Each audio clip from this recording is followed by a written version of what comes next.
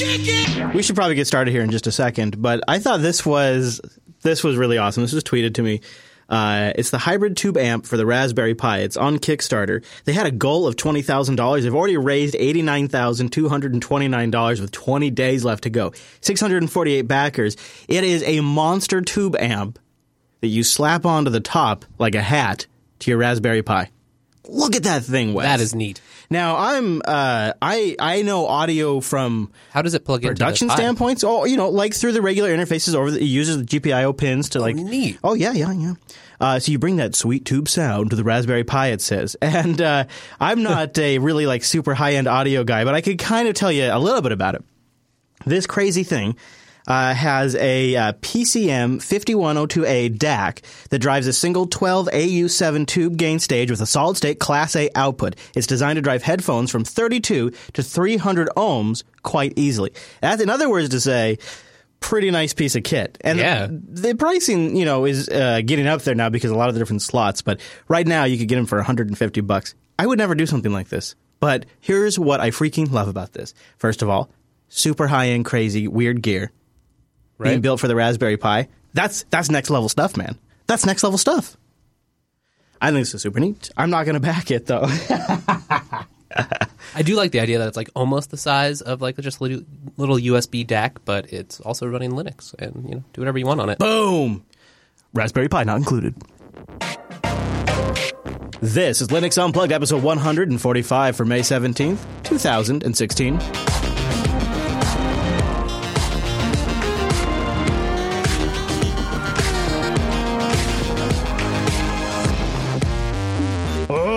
Linux Unplugged, your weekly Linux podcast that's detecting more hops than it thinks it should. My name is Chris. My name is Wes. Hey there, Wes. I am really looking forward to today's episode. A couple of fun things happened on Sunday's show, and one of those things we're going to rip out and expand here in the show because we've got a lot of feedback on it. I love it when the community sort of gives us a feedback loop that feeds right into the next show. That's why we're here. We're right in that feedback loop right now, and we'll be covering that later on in the show. First, though, some interesting updates and tidbits from the Linus. Actually, some really good, serious, nice insights from Linus about security. It's getting coffee with Linus. Right. Security in the Internet of Things, which he actually had some really sane thoughts on. Later on, though, Greg KH, your buddy, he says you are insecure unless you're using his kernel and only his kernel. So it's a bold statement, Wes. We'll tell you which kernel that is and why he thinks that. And he's got both Red Hat and SUSE to point the finger at. He's wagging his finger.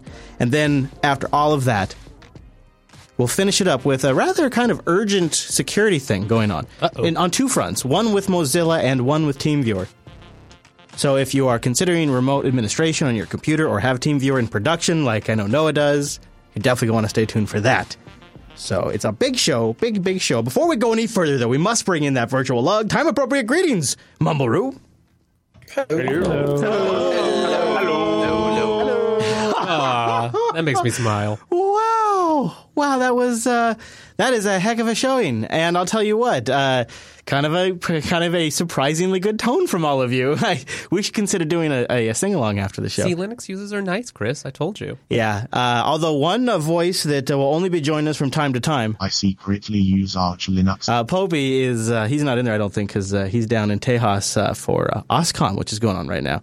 Boy, OSCON, kind of a rough schedule timing because they're scheduled right up against Google I/O next week, or tomorrow, I should say. So that's a tough one. All right, so before we go any further, Wes, I did mention the hops. I got to talk about this for a second. The 777 from Scuttlebutt.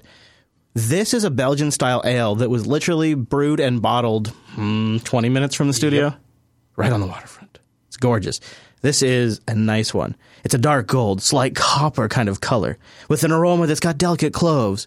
Banana esters, whatever the hell that is. I do get the cloves, though. It's kind of spicy. Maybe look at this. That's exactly what. And also hints of white pear.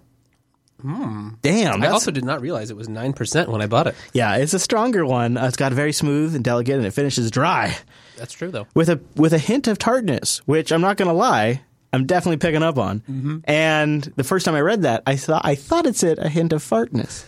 It does not say that. And I have not even finished the first one. So it's going to be a good show, Wes. It's going to be a good show.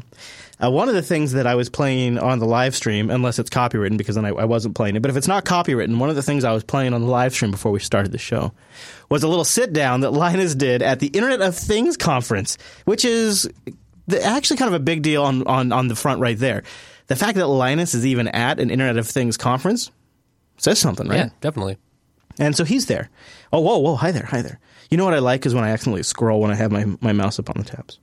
He's at this Internet of Things conference, and he had a whole range of things to say, and the whole video is embedded right there in that link in the show notes. So if you want to get that, you can listen to the whole thing. It's like 30 minutes long. Pretty low-key, but it's a good listen. Yeah. He said, Internet of Topics, Internet of Things was obviously the main topic at this conference, and the top interview was Linus himself. And he said, maybe you won't see, when asked about, I'll give a little context here since we're not going to play the clip. When asked about what's Linux's competitive advantage on those really far end, like, sensor devices, the ones that are running other embedded OSs now. And he's like, I don't really know if there is a competitive advantage for Linux there. But he does think that Linux will be at the central hub that all those things connect back to. Yeah, I think his part of his point is that there will be small devices that don't need Linux, but they will all be talking to other smarter devices that you will need the kind of capability that Linux provides. Okay, so then he got all Zen master when talking about security. He was, the problem was, and he even the interviewer brought up the fact that Bruce Schneier wrote an article saying the Internet of Things is unpatchable. It's busted. It's busted by design. It is not patchable. We are screwed with the Internet of Things. And so Linus was asked, do you basically agree with Bruce Schneier? And he said, you know what? I don't worry about it. I don't worry about it because there's not a lot we can do. It's unpatchable. It's just a fact of life. But that's why he thinks hubs running Linux will be even more important. Your thoughts, Wes. Your thoughts.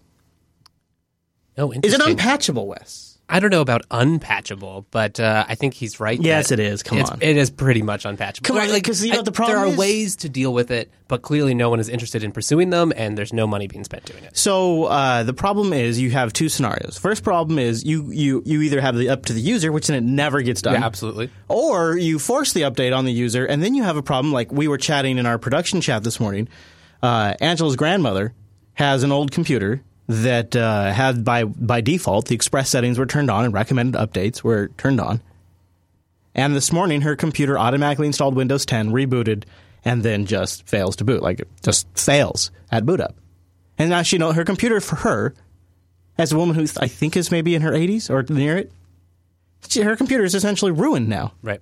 Just doesn't work. So automatic updates obviously is not a way to go either, because a company with billions of dollars and literally tens of thousands of developers can't get it right. I would hope that these smaller platforms with more rigidly controlled hardware will be easier to target for automatic updates, especially if you don't allow any or very much user configuration to, make it a more varied platform. But still, you have a very good point, and it's no good if your product goes down for everyone. You like it, I'm sorry, North Ranger, you think corporate, like, device builders, like your Hughes out there, they think what Linus is saying is music to their ears? Define what you're saying. Explain.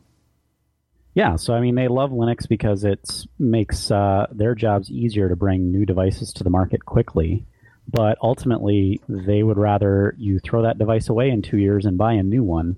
So who cares if they get updates for a long, long time? So for the device makers out there that want to sell you a new device, Linus not caring about security or not caring about continuous updates, plays right into their narrative. MiniMC, I like your point too about perhaps this is where Ubuntu Snappy Core or whatever could come in and maybe provide a solution that's actually manageable, right?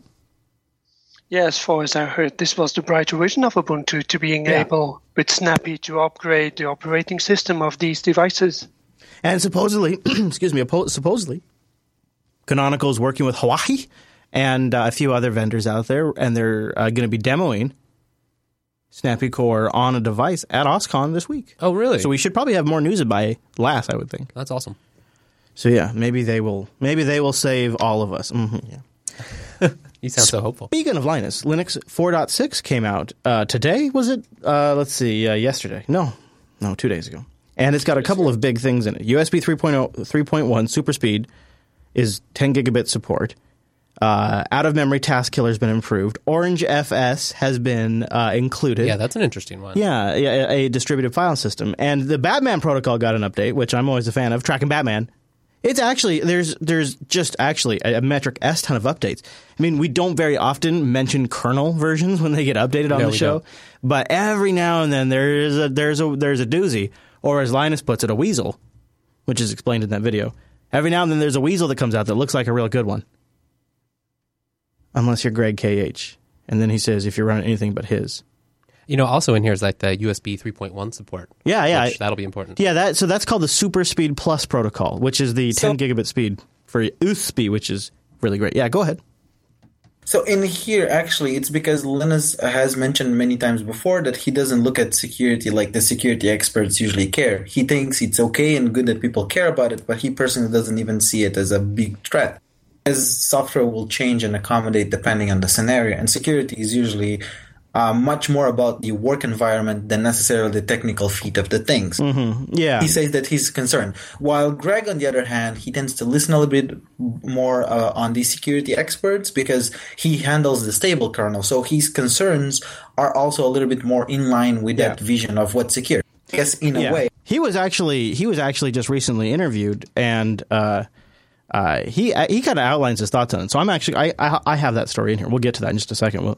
We'll cover that. In fact, why don't we? Let's just talk about it right now. Yeah, wait. So before we do that, just really, really briefly, I will mention our friends over at DigitalOcean. Head over to DigitalOcean.com and use our promo code DO Unplugged, all one word, lowercase, to get yourself a great deal. DigitalOcean is Linux rigs up in the cloud. Now, we all know the cloud means somebody else's server. That's legit. Let's be honest. Right? That's what it means. That's why you got to make sure they're damn good servers. Like with data centers all over the world where you want them. Have you seen those pics? Dude. DigitalOcean's data centers are beautiful. Yeah, they are. Seriously, as somebody who used to rack up servers, I look at that and I go, wow. They're better than me. They got way better than me, dude. They have great infrastructure, Linux throughout the entire stack. It is SSDs for all of the disk I/O. Great CPUs, tier 1 bandwidth. $5 a month is the starting price. You can get started in less than 55 seconds. You get 512 megabytes of RAM, 512 or a gigabyte of a terabyte of transfer. There we go. Those are the units. I know this beer. So much. I mean, it's hard to account for. I can't believe this. Like, I've had half this beer and I think it's already hitting my head. I tell you what, because I think DigitalOcean is just such an amazing deal. You're not ready for it. Well, let's be honest. I've upgraded recently to the $10 machine. And, I use the $10 too. Yes. It's nice. It is. In fact, the pricing structure. You can do whatever you want on a $10 rig. And really, what I have done is I started at $5 and I've gone to $10, and that's where you get the 1 gigabyte of memories at the $10 rig. And I love that because then I get 30 gigabytes of SSD, 2 terabytes of transfer. But they say their most popular plan is the one that has 2 cores. I don't know. One of the things I really like about DigitalOcean is their super nice dashboard makes it very clear to monitor your CPU usage. And in the early days of my DigitalOcean usage, I think I was coming at this from a perspective, I need way more RAM, I need way more CPU, right. And I was overbuilding my machines. And then I would go look at the charts and go, well, these things are kind of just sitting here. And so I started to realize that when you have unbelievably fast bandwidth, and when you have all SSDs through the entire stack, and you're running a low, small install of Linux, it doesn't have the graphics stack, doesn't have any of that crap, you can get away with... I mean, it feels like you're stealing it. It's so cheap. It's so great. And so for me, the $10 plan has really been the sweet spot. They say the 21 is the most popular. The $20 plan is their most popular. But 5 and 10 has been solid for me. And we just, whenever we need a new rig. See, like for me, I like the $40 for build machines. Really? Like you were talking about, DKMS, you got to compile the ZFS module. But then what, are you doing it hourly or do you run them all the time? You can just, with the API, spin up a new machine. Yeah. Run your script, grab the compiled module, shut it down. Yeah, that is something else we're doing more now. We are spinning. It's so nice. We are spinning machines up and down for shows now that we don't need running when we're not live. It makes it very economical. And it's only there when you need it. They're Honey Badger about it. That's why they created a really good API for all of that. They also have great documentation. They have one-click installations of apps and all of the OSs, like Core OSs. We'll be talking more about the opinion What's that one on the bottom right there, Chris? Free Bizd? Is that how you say it? I think that's based on Slackware. I'm not sure. Yeah, I'm not sure. I think it's based on Slackware. They also have Debian, Fedora, CentOS, and Ubuntu. You can check it all out. They have one-click applications of just a single app or the entire stack. It is sweet. DigitalOcean.com. Check them out and use our promo code DOUnplugged. Wow, I'm glad you brought more than one of these beers because I think I'm going to have another one before. You know what I should do? Okay, before the next ad, I'm going to finish this beer, and we'll just see how I do. We'll see how I do. We'll just see how we do. Okay, so you heard Mr. Devlin begin the conversation. Let's pick that right back up. Linux can't keep you safe if you don't update it. Pretty obvious coming from Greg KH, but it goes further than that. So there is a Core OS Fest in Berlin. Man, OSCON, guys, I've been going to OSCON for years. You guys are great, but I'll tell you what, you're up against Google I.O. and Core OS Fest in Berlin. That kind of sounds fun. And Greg's over at Core OS Fest because he's involved with that project, like I was just saying we'd be talking about in a moment. And if you're not familiar, we have interviewed him in the past. He is the Linux kernel developer and maintainer of the stable branch, or sometimes called the LTS branch, as well as the USB subsystem in the Linux kernel and many other important subsystems that people just frankly didn't want to do. So good guy Greg picked him up. And he was saying for the last 15 years in the Linux kernel community, they've been following a rule to fix things as soon as possible. The Linux community fixes bugs and then pushes them out so the vendors can then push them to their users. He talked about, for example, a bug that they fixed and then pushed the new release and got it out there. But then 3 years later, someone realized that there's a security bug. You could go to a local root user and you could go away. You could just go run around. Turns out Red Hat and SUSE had to go back and fix all of their old stuff. We had a very bad history of keeping bugs alive for a long time. Somebody did a check of it, and most known live bugs in the last 5 years in these systems. There are things that people know, and they know how to exploit out there. They're not closed, and that's a problem for our infrastructure. Now, it's kind of a bit of a ramble, but what he's saying is, if you're following a mainline secure patched kernel, you're going to be safe. But if you're using like a Red Hat Enterprise kernel, they're not necessarily taking all of the fixes. Following all the hard work that Greg does to put those patches into there. And you assume they are, but he's saying they're not. In fact, a lot of the vulnerabilities in the last 5 years have been ones we already had patches for. They just haven't made it back. Rough. He says Android is another example. What does he say? We have a very bad history of keeping bugs alive for a long time. Yeah. And that's not what Linux should be known for. Yeah, so he points out Android also has issues. He says, basically, direct quote, your machine is insecure unless you're running my kernel or based on my kernel or at least based on another one. If you're not taking these fixes, then it's insecure. He has a very clear message for companies and communities building products around Linux. You have to be able to update your machines. You have to be able to provide a system where your machines are updated and you constantly take advantage of it. Man, that is so true. That is so true. Like the LTSs and the Red Hat Enterprise Linuxes out there are great and super stable platforms for enterprises to target. But if they're not pulling in the fixes that Greg's putting in, then we are not taking advantage of one of the fundamental features of an open source operating system. Right. Well said. It's like a commercial model applied to something that's a moving target. And you know, he's building these LTS kernels that aren't updated as frequently as the main kernel. In fact, it's right. They should be a pretty easy target, hopefully. Mm-hmm. And they're updated and they're maintained for years. Daredevil, I wanted to have you pick it back up. Go ahead. Basically, I think this is the equivalent of Greg's FU to NVIDIA, after Linus said, basically. And maybe spur attention to the issue from the distros by having the pressure. Now, I hope that that's the intention there. So you're saying this is his middle finger to the overall industry? Yeah, basically, in a way, what's the effect it's gonna come out? He's not winning any more for people using his kernel. Basically, he's just saying, start adopting the patches in my work. I've been working on this. Yeah, and I guess the thing about the Greg's kernel, too, is it's not updated as frequently as the mainline kernel, so there is a lot less cycle there you have to follow. All right, so you're on Apricity right now. Yes. If you check for updates, do you have a kernel 4.6? It came out 2 days ago.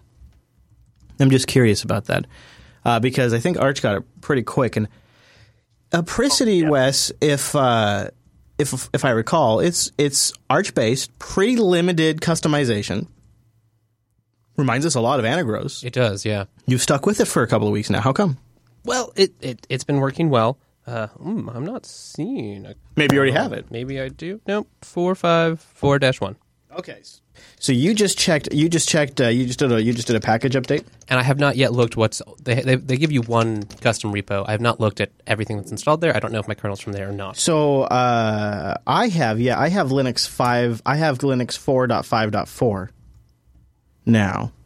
Okay. So I'm just curious overall. Apricity seems like so you had something. You had what? Did you say? Do you remember which kernel? 4.5.4.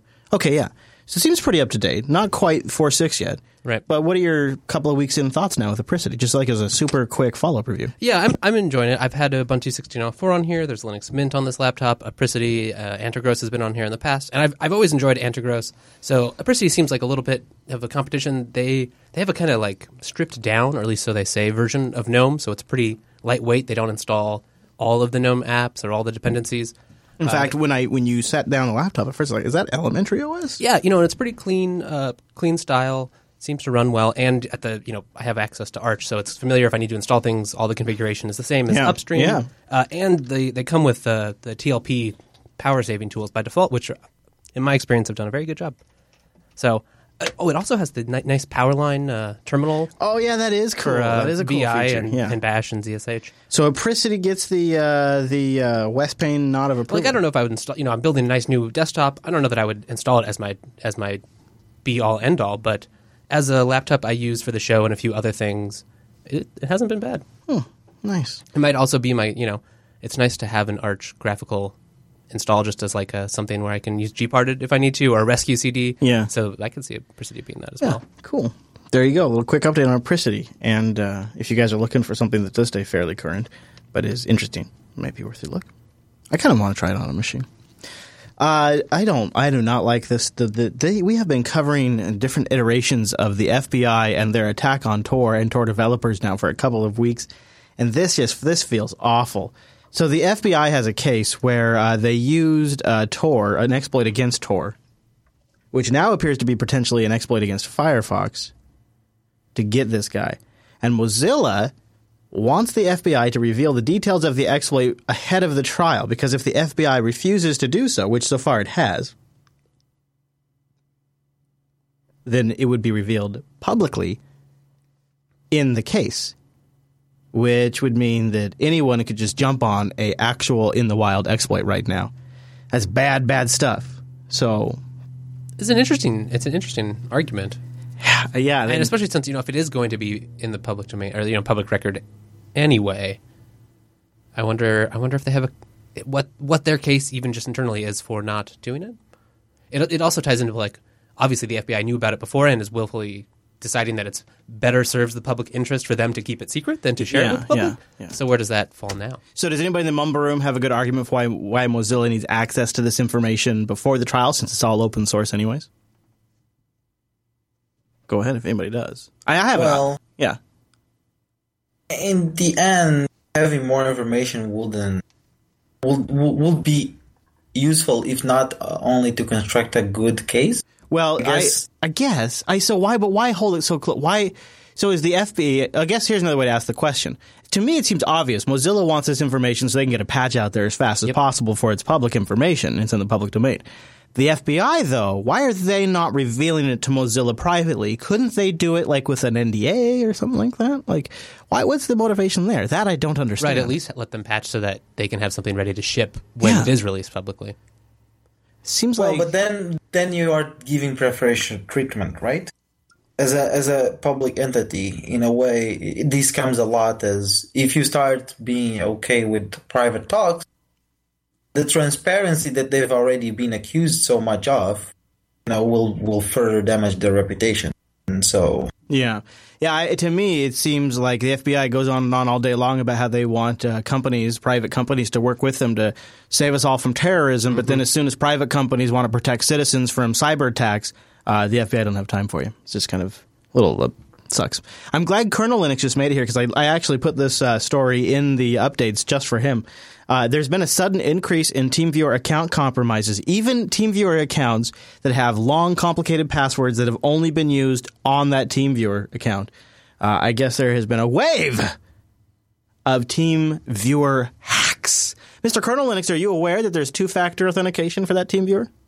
I was, although I don't use the account feature of TeamViewer. I think that is primarily reserved for companies that use it as their primary source of remote administration. And the thing is, for me, it is it's a way to help mom with their computer. It's a way to help dad when he needs something and I'm away, or a couple friends. So if I have a TeamViewer account, I certainly don't use it. And if you sign in, then you can save all the computers you connected to. I'm asking for one-time passwords every time I'm doing that, right? So I'm getting I'm getting the partner ID, and I'm getting the password. I'm fixing the problem, and then I'm done with it. Problem solved. All right, then my next story was also put in here for you. You really showed up just at the right time. It's kind of magical. I plan these things. So the question has been asked, has the Ubuntu 16.04 Network Manager been fixed? And I started digging around in the bug, and it is super depressing. First of all, the answer is no. The bug has not been fixed. And second of all, the answer over the Launchpad bug was to go file a GNOME bug. And then when you go read the GNOME bug completely misses the point. Everything is lost. They start thinking it's like some sort of DNS resolve issue. Everything is lost in translation. Kernel Linux, I know this has been sort of the number one, I think the number one bug you've been struggling with in deployments. Have you found a workaround for this particular issue? This is the one where you wake up from sleep and all of a sudden Network Manager's just gone. Oh, I've had that problem too. Yeah. Yeah, so let's be clear. There is no deployments. NOAA has not done any deployments with 16.04 because that is a show-stopping issue. In fact, so much so that I don't even use it on my laptop. I can't because I need to be able to access a network when I bring my laptop out of sleep. And restarting every 3 or 4 times just isn't an option. If it has been fixed or somebody has done anything about it, I haven't seen it. I might have a workaround for you. Okay, that would be good.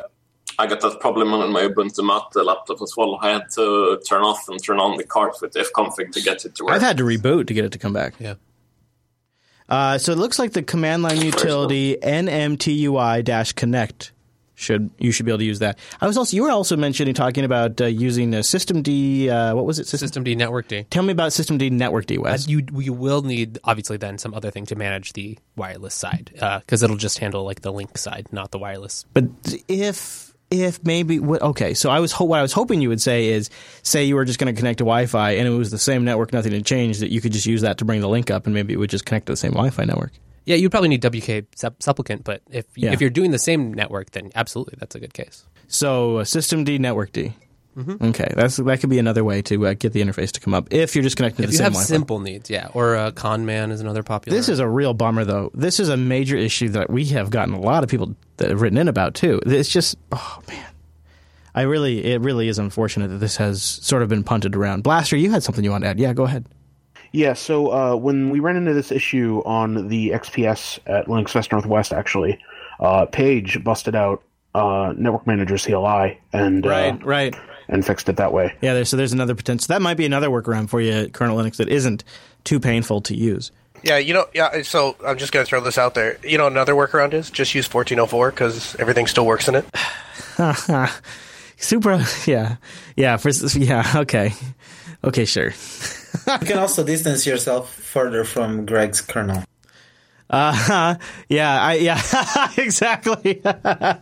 Yeah, to me, that is just such not an answer. It's just, it's not even an option for me. I'm sure it is for some people, but in 2016, to be told to install 14.04, that's rough for me. That is rough. That is rough. Okay. Especially on something where like wireless is relevant, where I probably want newer packages. Yeah, okay. Preach it, Wes. Preach it, Wes. Preach it, Wes. Especially if you have yourself a brand new laptop. Quite literally, I don't know, but somebody could write in and go look at the Oryx Pro specs and see if there's features that aren't being lit up by that old kernel. Oh, that would be fun. Yeah, I wonder if we'll send it right to Kernel Linux. Those new later generation. What's that thing got in it? Kernel Linux, a 6th generation Intel. Which one now? The Oryx. The Oryx is 6th generation. Yep. Yeah, I wonder. Although they do hardware enablement in 14.04, so it's possible. Mm. Yeah, it's possible. That's true. All right. So the grand experiment continues. I am now on the second beer of the show. I have not had a beer or any other drink since the last show, so I think maybe that's why it's hitting me so hard. Oh wow. Yeah, because it's just. So, anyways, I cannot claim that, folks. So let's see if we can make it through the Ting Spot. Are you ready? You want to see if we can do this? Let's just see if we make it. Now, everybody right now, stop what you're doing. Are you driving? Doesn't matter. Pull over to the side of the road. Or just do it while you're driving. That's totally fine. Wait, don't do that. Don't do that. No, don't do that. Don't do that. Hold on. I lost my... We need our ambiance. Yeah, I have it set to keep playing, Wes. When the loop stops... Oh, there we go. Here we go. Boom. There we go. Okay, as I was saying, don't actually do this while you're driving. But if you're doing anything but driving right now, do me a favor and go to linux.ting.com. Go over there to support the show and learn more about the Ting service. Not only will you get a discount, which is great, Ting's going to give you some money if you sign up, either off your first device or just towards your account if you've got a compatible device. Oh, and by the way, you might have a compatible device because you know what, Wes? They got GSM and CDMA. Pretty much everything works. It's hard to find it. You have to go out of your way to buy a phone that won't work on Ting. You know what doesn't work on CDMA or GSM? This bell. There, I'm done with the loop. Analog only. Yeah, analog only. There's no SIM slot for this bell. But just about every other device that does have a SIM slot will probably work over at Ting. Go there, check them out. They have no contracts, no early termination fee, and you only pay for what you use. Flat $6 for just your line, plus anything Uncle Sam's going to take. And then your usage. Way simpler, way more straightforward, no crazy gimmicks. Plus, they have really good customer service. When you call Ting, you actually talk to a real person, which not everybody believes, Wes. Some people think it's not true. Thanks for calling Ting. This is Isabel speaking. How can I help you? Hello? Thanks for calling Ting. This is Isabel speaking. How can I... Hey, this is Isabel at Ting. For service in English, press 1. Para el servicio en español, presione 2. To talk about phones, press 1. To talk about something else, press 2. To speak to an operator, press 0. Please hold while we direct your call to the first available agent. Your time is important to us. Thank you for your patience. Amazing. Linux.ting.com. Go there. You can talk to real human beings. They got great dashboards. They're also doing a giveaway of the Galaxy S7, which I have a feeling after tomorrow's I.O. keynote is going to be a VR powerhouse. But you can find out more about that at their blog. Just start there by going to linux.ting.com. Linux.ting.com! Oh, I made it to that ad too. Well, except for I burped at the end. Linux.ting.com. Well, see what happens when you bring in 9%, whatever a show it is. happens. A show about Linux. This was supposed to be a Windows program. So there was a conversation that we had towards the end of last week's Linux Action Show about entitlement. And we took on the conversation of Part Magic. And Colonel Linux, would you just super quickly recap sort of your position on that for people that didn't catch last, but assume most of them did? So essentially, software called Parted Magic, great piece of software, was available for free for a long, long time. Company decides that they're bringing significant value into the enterprise and they could charge a couple bucks for it, and a bunch of people complained about it. So now they have dropped the price, and I'm upset. You're upset that they dropped the price. I'm upset that a company that works very hard and diligent and has a proven track record in the marketplace for making quality, valuable software cannot charge a small nominal fee without the internet erupting into constant whining and complaining about something they feel entitled to. And not only are they too cheap to pay for the software, then on top of that, they are too lazy to go torrent it, which is what they would do for proprietary software. And if that's not bad enough, then they have to go write blogs and complain and whine about it. Ooh, there's a lot in there. Oh boy. I'm glad you're here on the Linux Unplugged couch this week, Noah, because when I hear entitlement, I'm not sure I'm hearing I don't think of the same thing. When I hear entitlement, I think of people who believe they deserve something, even if that's not necessarily true, if the value exchange isn't necessarily there for that. You follow what I'm saying, Wes? Yes, I believe so. And I feel like the situation with Part Magic is more like you gave me something, then you changed it, and then I freaked the F out. It's also complicated by the nature of markets. In that, I mean, you have to, if those are your people, user base, you have to, maybe they lower the price because that's what the market's demanding of them. Yeah, okay. And bringing morality into that can be tricky. Whereas in the open source world, I think it's a different picture. All right, Colonel Linux, what do you think? I think that the project, that when it started back as a free project, when they were giving it away for free, was a vastly different tool. and had a vastly different place in the IT sphere as it does today. Yeah. I fundamentally could not do certain aspects of my job without Parted Magic. And the thing that I was using it for the other week was I had a client, had a laptop, they were sending it in to the manufacturer to get some work done, and they had sensitive information that had to be wiped off of it. Well, new SSDs, if you're not familiar with it, are all encrypted by default. And you can simply change that encryption key on the hard disk, which essentially, for layman's terms, erases the SSD instantaneously. And I wanted to access that secure erase function, and the easiest way to do that is with the tools built into Parted Magic. And I, as a person who have used Parted Magic numerous times before, and am fully capable of torrenting it, and have actually paid for it in the past a couple of times, more than once, I still paid to download it again because I want to continue supporting that project. Are you familiar with DBAN, and does that not meet your needs necessarily? DBAN will write zeros to every block, right? But with a solid state, you actually have more space on the drive than the computer is aware of. And what will happen is wear leveling will kick in, and it will start writing to... Yeah, you're right. So that actually won't work. So what you need to do is the hard drive is encrypted by default. Even if you don't know it is. And so if you change that encryption key on the hard disk, then what happens is essentially the data might still be there, but it becomes useless. Effectively, it's erased. And that's a feature built in at the hardware level of the SSD. Daredevil, go ahead. So basically, I think there is actually a benefit of people using this route versus the other route. What will be? They will pick up the source code and basically just lower the cost and make it freely available. It actually is a good argument against those that usually say if you put it under a free license, people will just take it out and make it freely available.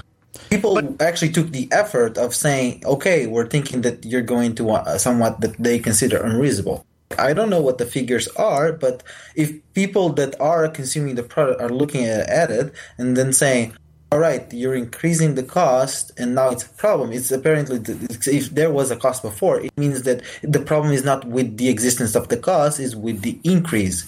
They want to keep support, right? But Dar, if I pay for Parted Magic per the terms of open source, I can give you a copy of it. I can upload it onto my site and let you download it for free. I can upload it to torrents. So the only thing you're paying for is A, to support the company and the product that they have, but B, to use the convenient little download link that they have on their site. Sure. Okay. So I want to give Wimpy a chance to jump in here because I want to talk to him specifically from the standpoint, and I'd actually like to hear from maybe I'll start with Richard. Richard, are you on mic right now? Because I'd like to actually get your perspective too. I am indeed. When you hear entitlement, is this matching up with what your mental model of entitlement in the open source community is? Because I have 1, 2, 3, 4, something like that, links in the show notes of people who have blogged over the years now about how entitled the open source community is. And I actually have started to feel some of it myself as somebody who creates something free and puts it out there. And at times, there are at times things that feel like they cross the line of what is expected of me as a content producer. And sometimes, that's just me being grumpy. And sometimes it does feel like it's crossing the line. So Richard, when you hear entitlement, what does it mean to you and the state of entitlement in the open source community? Yeah, I mean, I think you've pretty much covered, what it is. I mean, I would simply define it as users demanding without being prepared to actually help fix the issue. And I'm not saying they need to do it themselves, but there's plenty of people who want lots of things for nothing and are not willing to give back anything for it. Now, my perspective on entitlement is with my OpenSUSE hat firmly on, and this is OpenSUSE, not SUSE, because that's a very different dynamic, I run a project where, for example, we don't take money and we're anti-interested in it. I mean, it's more hassle than it's worth, and it doesn't actually solve any problems. I'd much rather take a contribution from somebody than any cash. And so with the whole Parted Magic thing, which is a totally different project, but I struggle with some of these projects where money is thrown around like it's the magical solver and supporter of everything. Because I don't believe that. I've seen far too many open source projects where a simple contribution, be it code or advocacy or something, is worth millions more than my $10. Wimpy, do you ever struggle with a sense of entitlement in the community, especially since there is people that are contributing on Patreon and things like that? So I've got a tangential point about entitlement, which I'll come back to later. Sure. Okay, perfect. But here's a kind of entitlement. Talking about a bug that affects you and saying it's widespread and it's affecting lots of people and you have lots of feedback to say this is a big issue.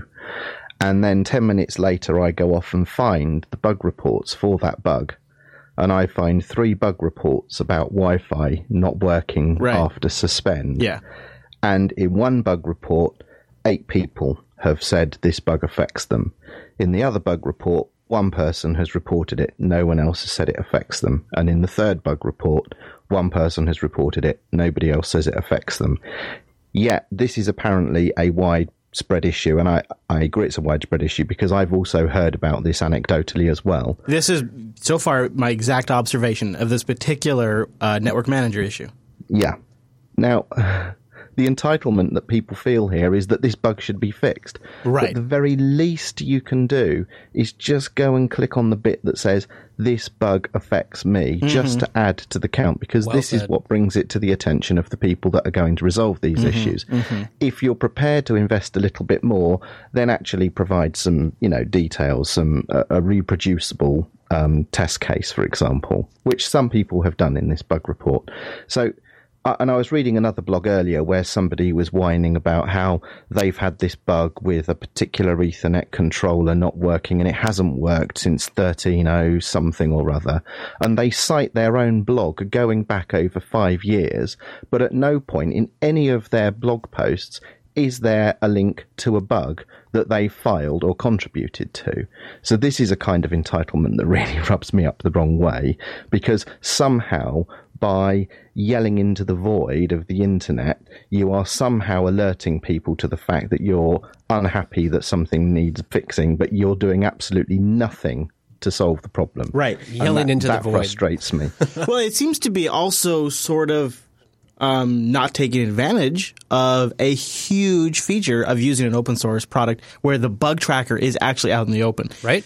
Just as an example, when we rolled out the new OBS production rig that we covered in Sunday's Linux Action Show, when we booted up and realized that Entergross wasn't building the ZFS module before it created the init image, the nice thing we could do there is we could file a bug about that.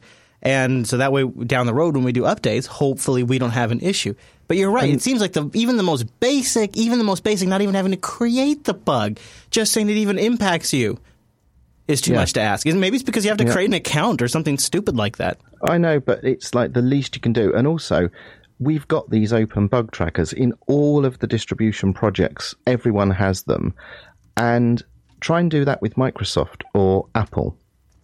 Or Android even, because frankly, if you look at issues on Android, you're just, again, lots of people with the same issue talking on a Google group somewhere and nothing ever getting done about it. Now, Colonel Linux, you hear this all the time. What are your thoughts? I try to be a good community member, file bug reports when they come up, and, certainly I'm not saying that everyone is like this, but there are times when I have had an issue and I go to file a bug report and I provide the best information that I know how to provide, and the assumption is that if that is incorrect or further information is needed, that people could just politely ask for it.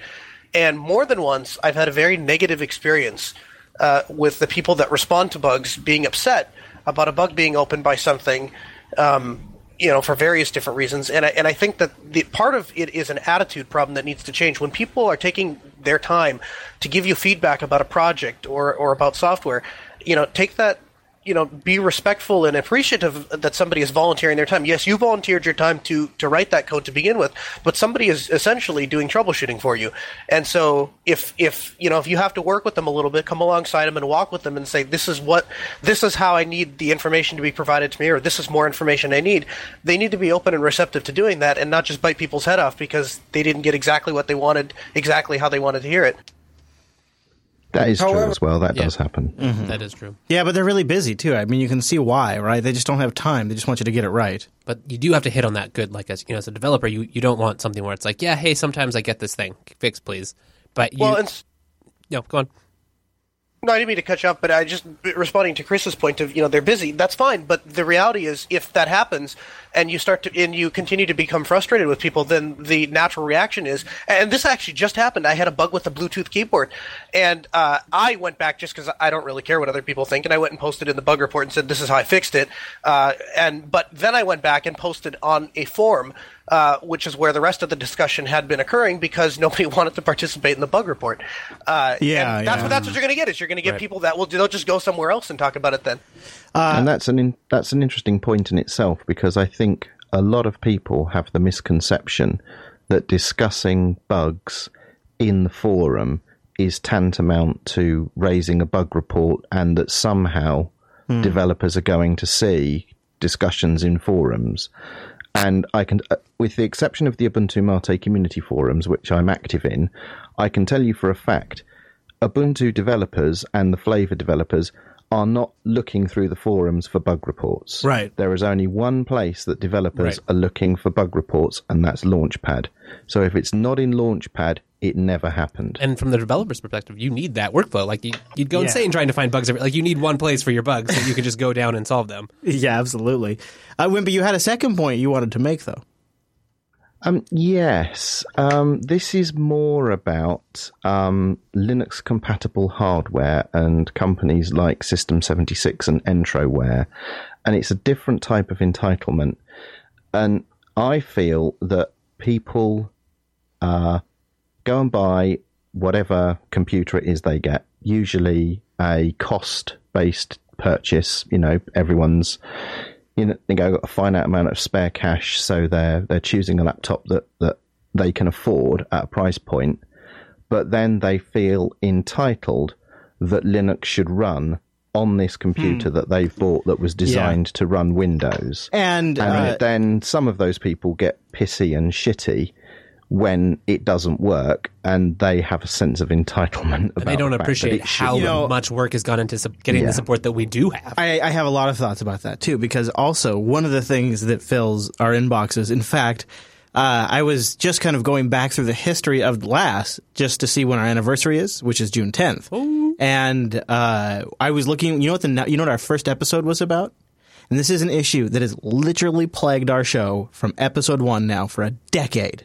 Do you know what episode 1? I mean, it was about a lot of things. It was about the new Ubuntu release. It was about a lot of things. But like the headline topic... Wireless support? Nope. Although that was a big issue back then. That's a damn good guess, Wes. That's really close. No. Installing Linux on... Oh, go ahead, Kernel Linux. You can say it. The MacBook. Ooh. Yeah, the MacBook. Which is a big one. So I want to talk about that just for a second. So let's actually dedicate a little bit of time to talking about that. So first... That means we go to Linux Academy. Go to linuxacademy.com/unplugged. linuxacademy.com/unplugged, where you can get their new discount, which is awesome because this service is super valuable. It is an entire learning platform which is built on top of Linux to teach you all of the ins and outs about Linux and all of the really cool technologies that you can make money off of using Linux. And I'm talking everything, including even all the way out there to Android development, PHP, Python, Ruby, linuxacademy.com/unplugged. They now have 2,391 self-paced courses. I think for me, the scenario-based lab's one of the best things they've ever done. But if I wasn't such a loner and antisocial, I would say probably it's instructor mentoring. I mean, in terms of value in the service, instructor mentoring is incredible, especially for this kind of courseware. They have graded server exercises, which is dope. Automatically grades your actions. Why not? Why do you have to wait around? Check them out, linuxacademy.com/unplugged. And I don't normally mention it, but Mr. Radio there in the Mumbles pointed it out, and he's absolutely right. If you go over to linuxacademy.com/unplugged, just go there, linuxacademy.com/unplugged. Look around. And then if you're looking for a gig, they are hiring 2 telecommute positions. Oh, really? Yeah, this is the great thing is Linux Academy isn't just a great learning resource. They're managed really well. They're part of the community that they service. They have dog been food in it. They have been really, really smart about the way they've structured their company, and they're growing like crazy to make sure their content stays relevant. And they're like even the old stuff. Plus, I bet if you work there, they got some good training there. I would just guess. LinuxAcademy.com/unplugged. That's a double ding plug. LinuxAcademy.com/unplugged. Okay, Mr. Colonel Linux, I'm going to open the floor to you. As far as folks that are going out there and grabbing hardware, Noah kind of has mastered the art of going into Best Buy and purchasing the Linux machine, but it doesn't always work out, and you got to have thoughts on this topic, so I open the floor to you. Okay. So, are you looking for just general advice, or are you looking for past experience? Both. Okay. So, you're right. There is no. I can say with almost full authority that there isn't a computer manufacturer out there that I have not owned and installed Linux on at some point. There are some that tend to be better than others. These days, you'd be surprised at how many companies are using the same ODM, and so really you're buying a different brand, but it's the same thing on the inside. Maybe the chassis is a little bit different. Most computers these days are coming with Intel insides, and Skylake issues aside, if it says Intel on it, it probably will work right out of the box with Linux. Wireless, sound, video, all that good stuff. Yeah, I got to disagree. I've bought 2 ThinkPads in a row over the last few years that came with wireless cards, and a Dell that had to have their wireless cards replaced to an Intel. I've never had to replace the wireless card in a ThinkPad. In fact, it would be difficult to do so because they actually whitelist their wireless cards. Wait a minute. Don't you remember? Didn't we have some issues with that idea with that ThinkPad? Oh, that's not a ThinkPad. That's an IdeaPad. They are totally different, Chris. No, they are. They are. I mean, they are. Okay. Everything. All right. Well, so the IdeaPad, yes, and the IdeaPad it came with Broadcoms, and so that's going to be the one exception, right? The one thing that, well, no, not the IdeaPad, but Broadcom in general is going to be the one exception you're going to find when you go into a store, but that's easy enough to do, right? From Windows, you can right-click, look on the device manager, and just kind of take a gander at what's inside that machine before you buy, and if it has a Broadcom chip, just stay away from it. The second thing I look at is if it has a Broadcom chip, but maybe it's a super good price. And I'll tell you, actually, they have actually gotten in 1604, Broadcom is actually much easier to deal with.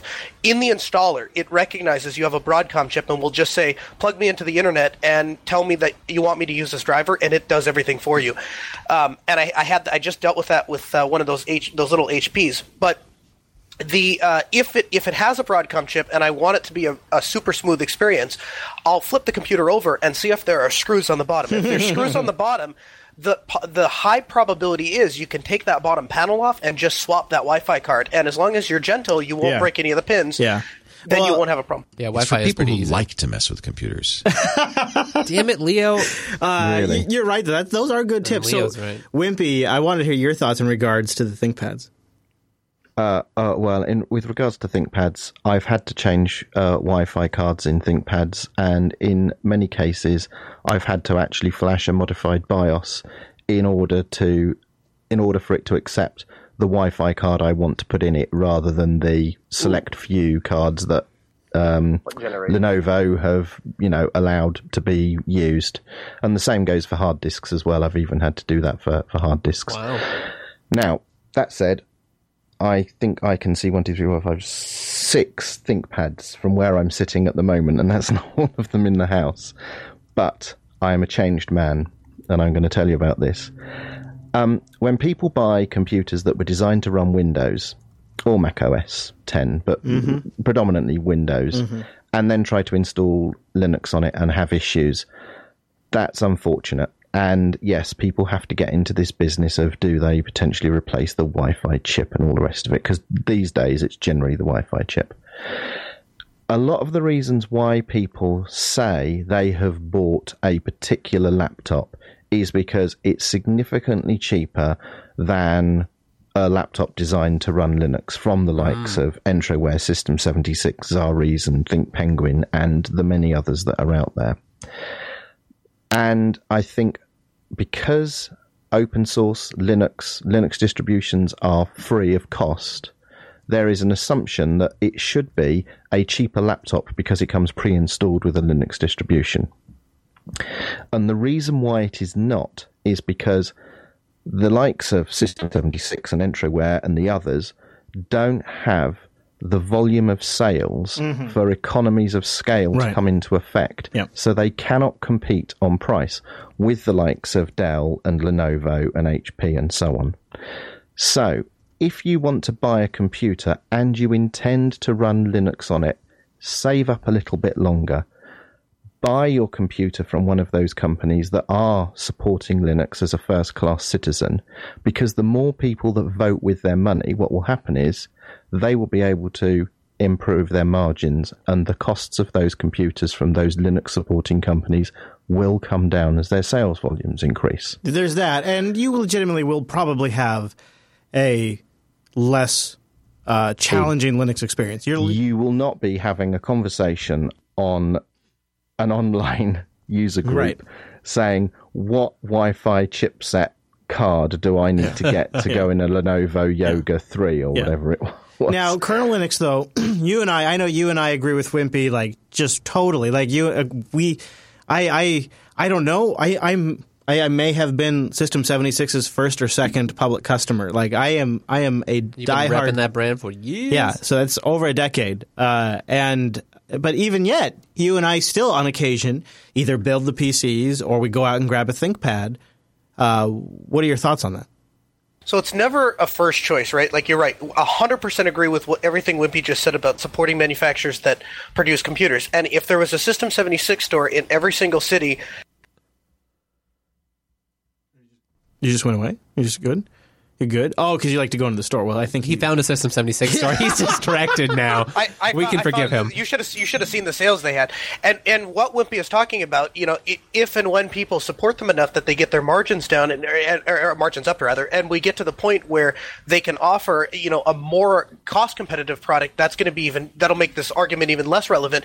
But at the moment, there are times when, for example, you have 3 days to switch somebody to Linux, and that person is there, and we need to have them a laptop, and we have to get it here installed and rolled out in 48 hours. You don't have a choice but to go into the store. And I think there is an unspoken advantage rather, of buying from a company that isn't totally invested in the operating system. When you buy a MacBook, Apple needs you to use macOS because that's where the longevity of their product is, right? Is really in the whole experience, not just the hardware. Whereas HP really, at the end of the day, HP, Dell, Lenovo, they don't really care about Windows. They care about Windows to the point that it makes them a profit on selling their hardware, and past that, they don't really give a rip. If tomorrow everyone wanted to install Linux, you better believe Dell and HP and Lenovo and all those other companies would be making the most Linux-friendly computers possible because they want their hardware to sell. And I think there is an advantage, however small. I'd say that's like 2% of the overall battle. The rest of the 98%, I completely agree with Wimpy on just trying to avoid them altogether if you can. So there is also an undeniable fact that there is a huge price point at $300 that is extremely attractive to people that are looking at Chromebooks and stuff like that. Acers and So Wimpy, you mentioned there's other options out there. What are your thoughts as far as that price point goes? And maybe you could call them having sort of certain sets of expectations or entitlements, but at the same time, wouldn't we love to welcome these Chromebook buyers or these $300 HP Stream buyers with open arms into the Linux community? Your thoughts? Yeah.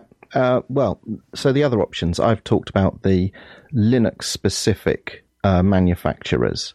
But if somebody wants a laptop from a mainstream vendor in 2 days to convert somebody to Linux, Hewlett-Packard have a range of, and I'm talking about in Europe and North America now, rather than the floods and floods of Ubuntu laptops that are available in the Far East, because they are awash with Ubuntu laptops out there. It's about 40% of PC sales are pre-installs with Ubuntu. So we're not seeing all of that in Europe and the US. But Hewlett-Packard have a range of low-cost laptops, all pre-installed, running Ubuntu. They, in the UK, are under £300. I think some of them are just a touch under £200. So they're entry-level Chromebook pricing, running Ubuntu. And then Dell, of course, have a range of machines, and they don't just have the high-end developer stuff, the Sputnik and the XPS 13. They also have a line of Precision laptops now, and their entry-level costs are reasonable. And again, if you buy those computers from those manufacturers pre-installed with Ubuntu or whatever distribution they may have, you are adding a count on the chalkboard to say there is a demand for people to buy computers pre-installed with Linux rather than buy one of their Windows computers and then try and install Linux on it after the fact. I completely agree. That, and I think that's also maybe worth part of the cost increase for those people who can make it work. I wanted to just, now that we've talked about the hardware entitlement aspect, which I think was a fascinating point, Wimpy, I wanted to now go back, if we could, just for a little bit longer, to the issue that you brought up rather brilliantly is, and it just so perfectly underscores what is kind of an entitlement issue here.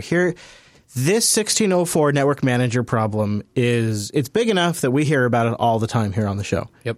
And so that to me is my barometer. Been around for a few of these releases, and I can tell you what kind of things I get feedback on and what kind of things I don't per release. And this is one that's showing up on the radar. I can tell you from my metrics, it's an issue. So with that said, like Wimpy brilliantly just said, nobody's doing nothing. It's sitting there, and in fact, on the GNOME bug tracker, it's gone off in the completely wrong direction. And what could we do better, Wimpy, as far as an infrastructure to make this work? Rikai in the chat room is saying we need some sort of distributed API that interconnects all the bug tracking systems and allows them to share. Maybe something that uses the blockchain, and there could be coin rewards for bugs. What do you think, Wimpy? What are our options? Yeah, Rikai put in the chat earlier about creating a better bug tracking, bug logging system.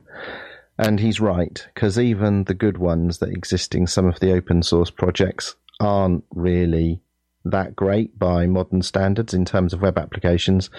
And with the work that I do in Debian, filing and closing bugs in Debian it's like pulling teeth. It's all done with email. It's just, I absolutely hate having to involve myself with the Debian bug tracking system. It's truly awful. And I'm sure that everyone that knows how to use it with email thinks that great, but I rarely use email. But not an encouraging way to get volunteers to spend their free time.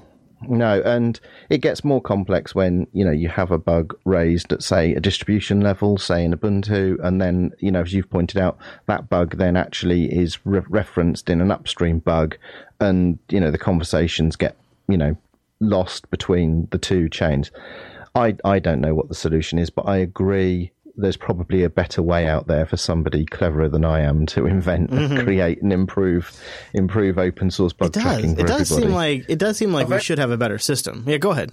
I've actually brought these before, this issue before, and I think the solution will be better lied in something like the Linux Foundation to set the common bug tracker type thing. So that you have one account.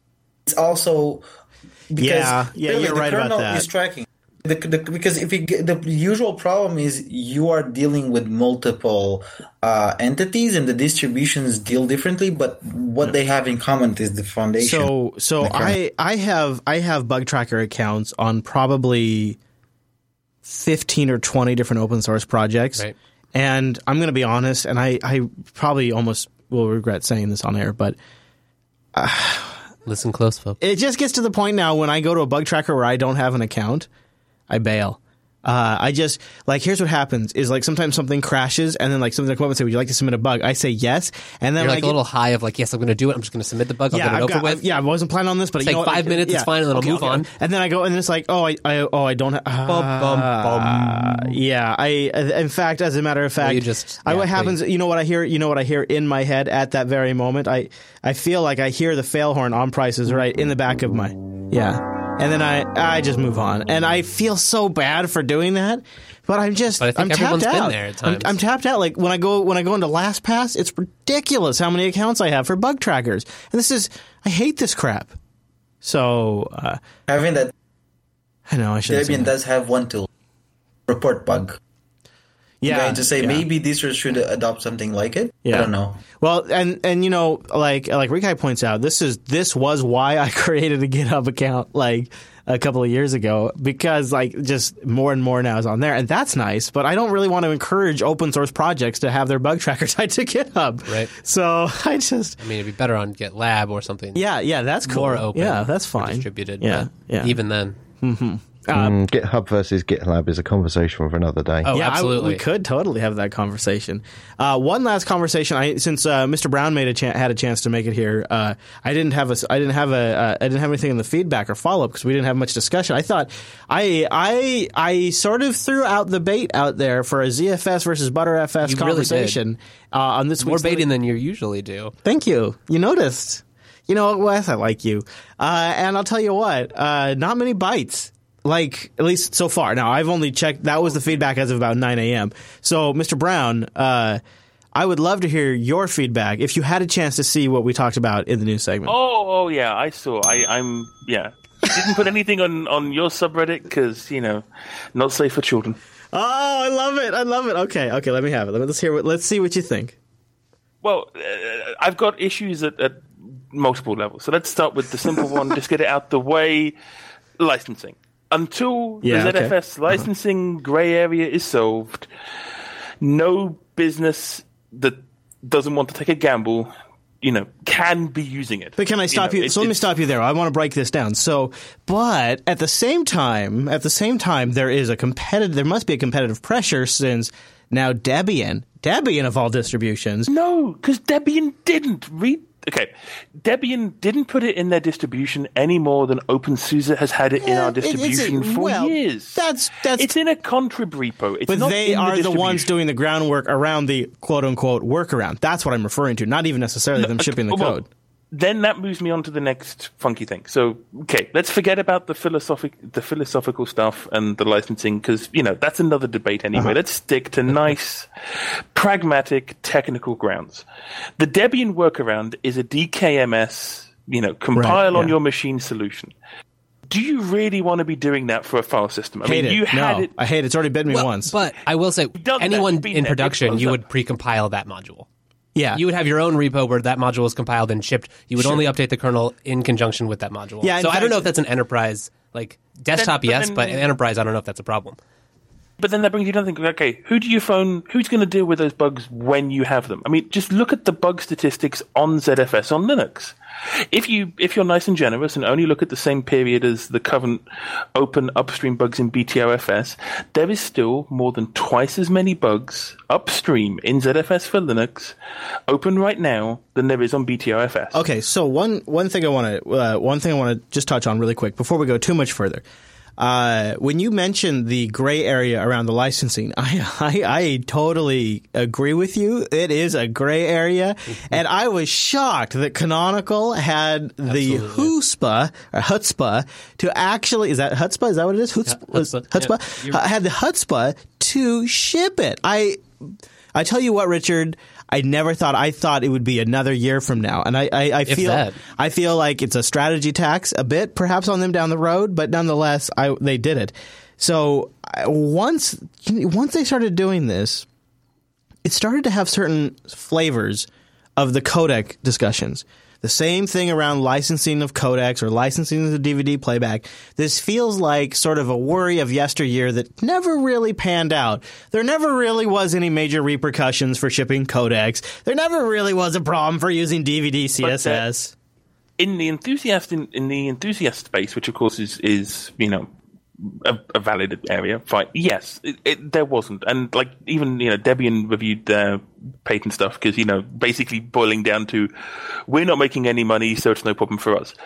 Right. That's fine, but then your whole argument with ZFS during LAS was the market demands. Well, the market is money, the market is businesses, the market is enterprises. Those guys can't afford to do that. Distributions, take for example even OpenSUSE. We're not exactly the most enterprise-friendly distribution. We have organizations using us embedded stuff and on their devices because we have no gray area. Because if you're redistributing that stuff, if you're taking Tumbleweed and putting OEM on your hardware, which is, of course is a problem Mint had, the OEM is suddenly then responsible for that grey area. So no one is going to touch that stuff with a barge pole. I think you're right, and this is the area where you and I probably disagree the strongest. Because, so here's how I see what you're saying is, you're essentially making the Internet of Things or small embedded devices or shippable devices argument, which is a pretty solid one. The issue is not only is there a wash of non-Linux OSs already in that space, but there's already a bunch of great Linuxes in that space that already have a great bunch of momentum behind them. At the same time, I would imagine it must be important to the project to gain ground on the desktop, in the DevOps space, in the engineer space, and on the cloud primarily. And when we talk about the market demands and we talk about the larger market as a whole, my main point that I was trying to make really there is ButterFS is screwed as far as a brand. Now, I'm not saying our Linux is the measure of anything, but if you just look at the thread that was posted 4 hours ago on our Linux about ButterFS versus ZFS on the desktop, there are 19 comments, and literally, Richard, every single one of them is shitting on ButterFS. I know, but and I'm not saying they're right. I'm saying the brand ship on ButterFS has sailed, and nobody is going to hitch their wagon to that. I'm interrupting you for a change because this is fun. Blah. File barriers. 2008. Every single distribution had file barriers disabled because of performance issues, apart from SUSE, because, we care about this stuff. That totally negated the protections of journaling on ext3, ext4, and XFS. Every single one of those file systems was royally screwed with people losing data, and everybody was screaming about it, and it was a big issue, and OWN did articles about it, of how the world is falling apart, and then LVM made it worse, because even when they fixed it on the file systems, LVM didn't enable that, so LVM was screwing up everyone's file systems, and yet everybody loves ext3 and 4 now, and everybody likes LVM now. Because I would not make that. Those were fundamentally flawed issues that every distribution, apart from one, was shipping. Now, BTRFS, yes, has some marketing issues. They are fundamentally flawed. BTRFS, when done properly, like you see in OpenSUSE, is a damn good file system. And if you want a root copy-on-write file system, it's your only choice on Linux. And if you want to boot to a snapshot, it's your only choice on Linux. You've got to try it. You've got to learn it. You've got to understand it. If people aren't ready yet, fine. But running to ZFS as like some savior when the license is a complete mess, ZFS on Linux is a complete joke right now when you look at the bugs and who's actually fixing them, you can't put your faith in that. ZFS is a great file system, but not on Linux, not yet. I want to address a couple of points. The first one is, I think in terms of enterprise storage deployments, I don't think you see a lot of Extended 4 as the main core file system on like NASs and large storage. You'll see a lot of different file systems, and some of them are Extended 4. But a lot of times there's a very, very large and robust virtual management suite that sits on top of that. Or they're on like large proprietary appliances. Yeah, so providing like a SAN. I think in the enterprise, I think that's sort of a gray area where ButterFS has basically no foothold. But I agree with your core fundamental point in that ButterFS is worth our time and worth our energy, and we shouldn't be running to ZFS. Using ButterFS on your root just to get snapshots alone, like that'll work fine, and you get a lot for just doing that. But I think if we zoom out a bit and we go to the meta level of what our conversations are, what I'm saying is what you are presenting to me is a technical argument on the valid reasons why long-term ButterFS is a better investment of our collective resources. From a legal standpoint, from a technology standpoint, from an owning it standpoint, from an integration standpoint, and even from a feature set standpoint, ButterFS is a better file system for us to invest in. But at the same time, what I feel like you're not hearing is my argument that people are choosing Ubuntu or they're going to choose Debian over OpenSUSE because it simply doesn't have ZFS. And that's where the decision tree is at. They're not going beyond that decision point. Does it have ZFS support? People are weird. But if ZFS, the ZFS on Debian thing is a joke. Because ZFS is in OpenSUSE as much as ZFS is in Debian. So, fine. There we go. If you want to have I agree module, from like a software availability standpoint, but we're talking about they're the ones that did the legal groundwork to make it possible. They didn't do any more legal groundwork than we have, which is basically you don't ship it as a core part of your distribution, which is simple, fine. The user can then choose what the hell they do with their licenses, which is, a concept that every distribution follows. And Debian have only just done it now. And OpenSUSE should have done an announcement 2-3 years ago when we did it. I'm not saying that OpenSUSE doesn't have a repo where I can get ZFS and then install the userland utilities. That's not the defining thing here. What seems to be the defining... Debian put it in contrib. It's not in main. It's not in their distribution. It's not a core part of their distro. Now, the Ubuntu it can't go in main, and just like ZFS can't go in the main OpenSUSE repos. But that's the thing. If you're saying ZFS is in Debian, then ZFS has been in OpenSUSE for just as long. So you don't give any credence to their what they claim to be is 3 years of legal work to analyze the licenses and have a legal decision that they feel makes it safe. You're not giving any credibility to that work there? We did the same work. We came to the same conclusion. We kind of made similar steps. We don't like DKMS as much, so we build it differently. But does it seem like picking on Debian is almost irrelevant when the real cloud dominator is Ubuntu? And I guess what I'm trying to get to is, honestly, it seems like an anti-growth strategy not to have ZFS support. Okay, data is sacred. You really think it would be a good thing if OpenSUSE... I'm not making a technical argument. No. But data... but this is the thing. We have a responsibility as distribution maintainers to make informed decisions for the benefit of our users.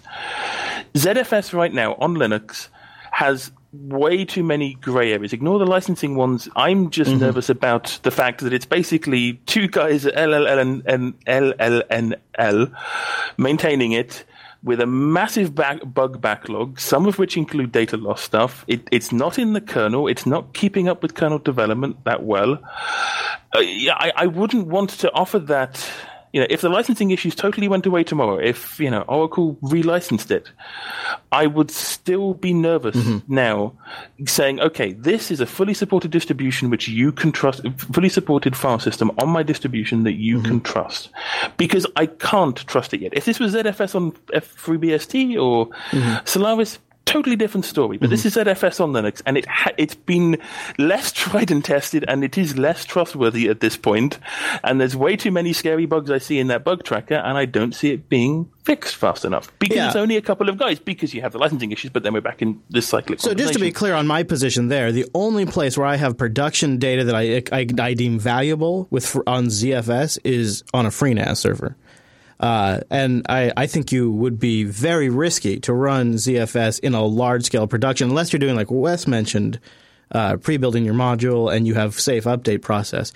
Now, here, so will this all change? I mean, should we really come back to this in a year or 2 years or the next LTS Ubuntu? I don't think so. I think the licensing is always going to make it this weird DKMS workaround. But I guess on 1604, where you have it precompiled. Like, will that change this discussion? And will that make what do you think, Richard? What do you better think? tested? I'm not saying it has now. I'm just curious. Well, I mean, if this was a different company doing this move, I'd have a totally different opinion. But file systems are traditionally kernel-y kind of stuff. I mean, they live in the kernel, they play with the kernel, they do all of that. This is Canonical we're talking about. They're not exactly the biggest contributors to the kernel by any measure. So, yes, they've taken some package, they've packaged it up, they've put it in their distribution. Great for them. But if something goes wrong, who are you going to call? Who's going to fix those bugs? Where's the skills? Where's the knowledge? Where's the trust? Right. So I will claim that Canonical is, as a company that is selling a product as well and trying to put this product out there, and take responsibility if it comes down to it. They've done it in the past. They've also decided not to do it in certain circumstances. But as it's their choice and they understand that they have to support their decisions, will probably take the responsibility. This is the first thing. So if we separate out the legal issues and the technical issues, which I think the legal issues we just have, like Wes is saying, we have to stay tuned and see where it goes. But with the technical issues, Richard, it reminds me fundamentally of people who are very intimate with container technology say a lot of these same things about Docker.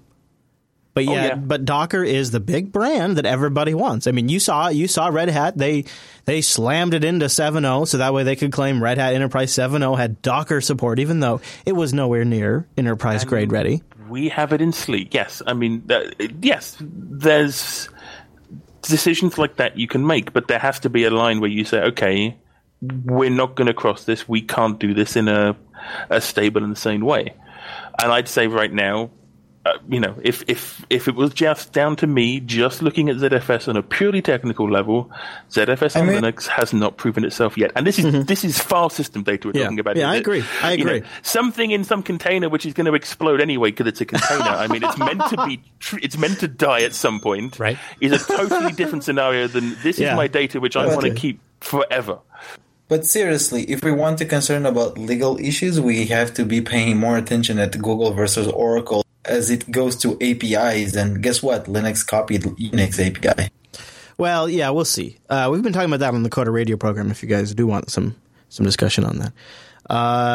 I guess, Richard, I feel like you are right from a playing it safe standpoint in regards to legal risk, and you're right from a technical standpoint.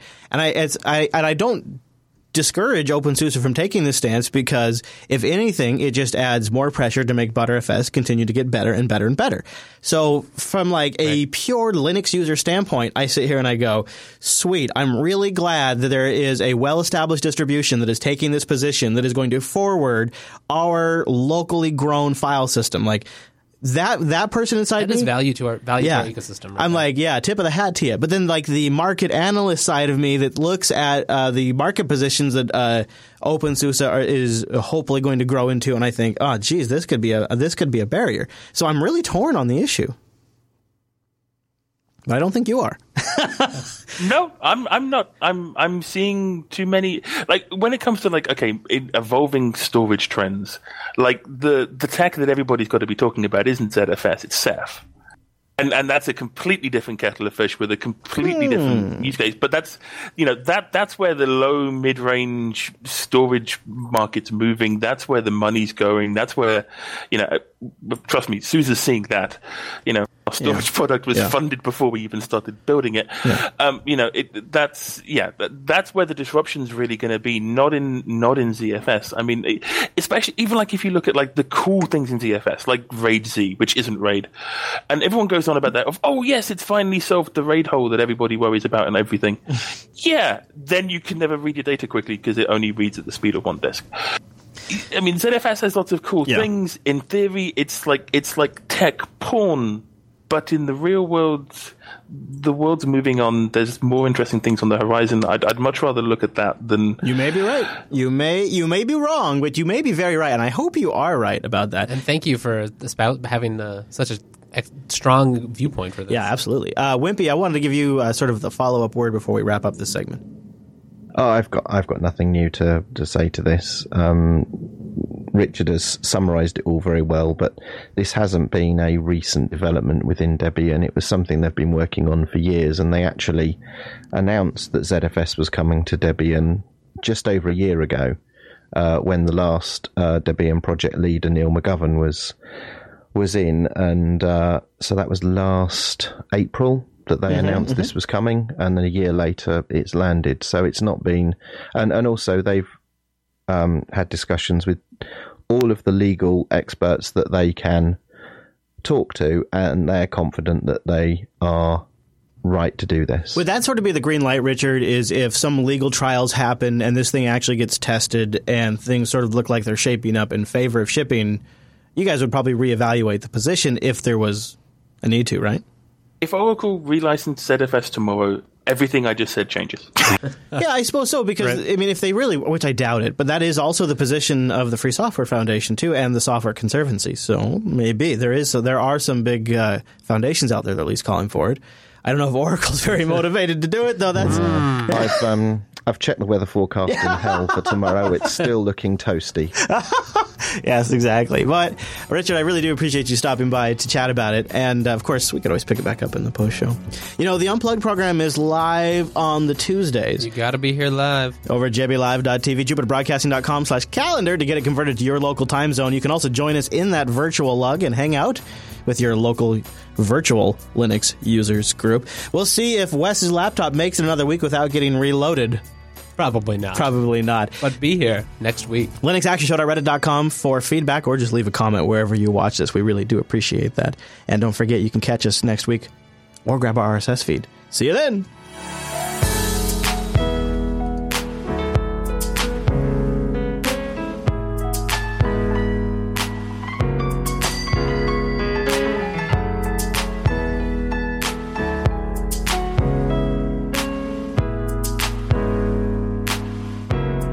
Get it out of here.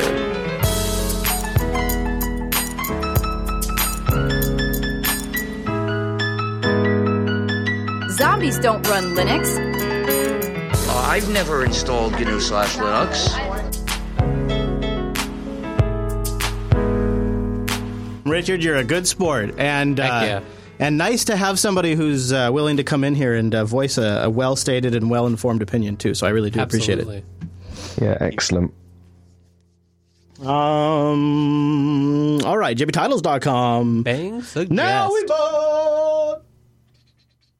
Healthy looking mumble room today. I love By the way, while I'm on a roll, like you do know that like SUSE Linux Enterprise only uses the LTS kernels now, right? That's nice. That is good nice. point to make. Good point to make. Well said. Well said. Greg's kernel of truth isn't bad. The price of freedom. The file system. A bug report paint. All right, you guys go over there and go vote. Shake them out.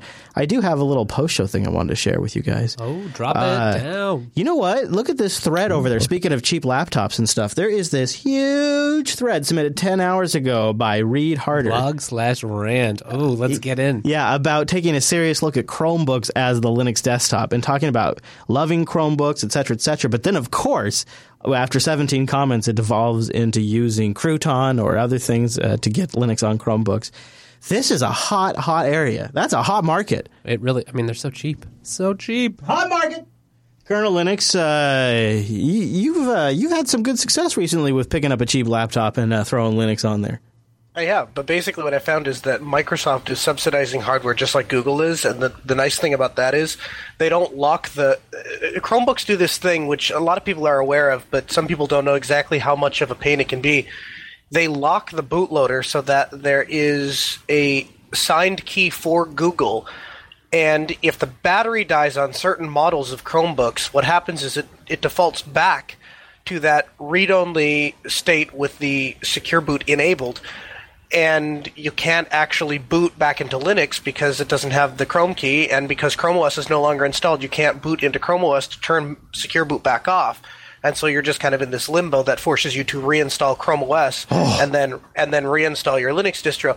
And so you can fix it on certain models by taking a right screw out, but what I found is that basically these ODMs have made cheap little computers, like HP makes a cheap little computer, and they sell some of them to Google subsidizes some of them, puts their little goofy write protection in there, and sells it with Chrome OS. And Microsoft does the same thing with Windows 10, except when you wipe Windows 10 off, then you're just left with a normal bootloader. So this is why I'm going. This is why I'm going with Wimpy. My position on this, if ever possible, is skip a computer, save up, and get one that runs Linux, that's built to run Linux, because that stuff doesn't sound too bad, but just having to worry about that would drive me crazy. So let's be clear, though. I mean, there are certain times, though, where you're not skipping one computer, you're skipping two or three, right? Because if you're looking at those HP streams are $179. Now, what's the cheapest computer I can buy with Linux on it? Yeah, and what they were saying in that thread was my computer died. I needed a quick replacement. I hadn't budgeted for a new computer. I totally understand that too. Well, how much computer can you buy for $179 on eBay? And that's going to have a decent keyboard. It may be a little bit older, but hey, you can take the backplate off and replace the Wi-Fi card, or add more RAM, or change the hard drive. Things used. You could never do with a Chromebook. In a pinch, I feel like we didn't mention the Wi-Fi USB 3 dongles you can get. Linux supported. That's what I do. You can just buy a better Linux, everything else. I just go USB wireless. Kernel Linux even gave me just like this tiny little dongle that's the size of like a mouse receiver, just like the little tiny ones. Yeah, Kernel Linux and his tiny dongles. Woo!